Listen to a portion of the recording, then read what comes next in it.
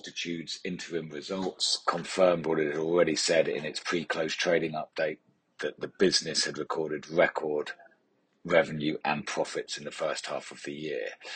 Group revenue in the first half of 2023 increased by 29.3% to 7.7 million, demonstrating the strength of the underlying business and demand in the US promotional products industry. Within the business, services revenue grew 36.5% to 3.9 million, driven by greater revenue per member and favourable exchange rates. Global AIM Smarter membership in the first half grew to 2,425. This is up from 2,200 in the first half of 2022.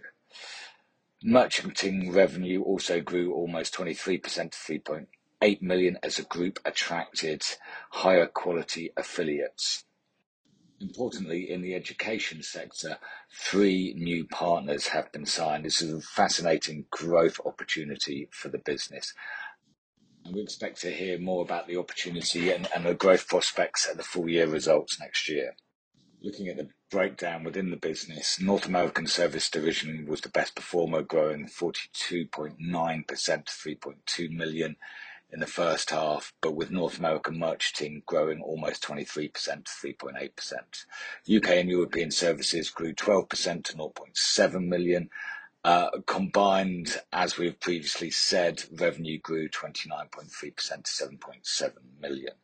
The weakness of sterling relative to the dollar in the first half of the year has been beneficial for the business, but organic growth has really driven the growth in revenue during the first half of the year. This has been underpinned by the strength of growth in the US promotional products market. We've seen other businesses, for example, for Imprint, increase forecasts this year. The industry to date has not been impacted by global economic headwinds. It should be stressed that whilst the promotional product spaces continue to see good demand, Altitude has taken market share over the first 6 months of the year. Zeus materially upgraded forecasts on the back of the trading update pre these interim results. Just reiterating that revenue increased by almost 20% for full year 23 to the end of March, and PBT almost doubles from 0.3 million to 0.5 million.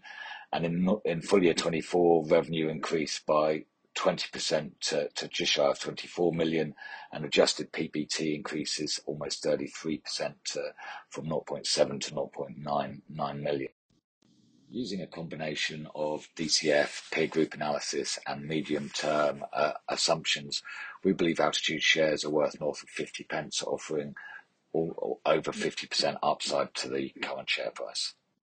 This looks appealing when considering the 30 to 40% top-line growth that we forecast annually over the next few years, and the new product streams that are starting to come through and make a real impact in terms of both revenue and profitability.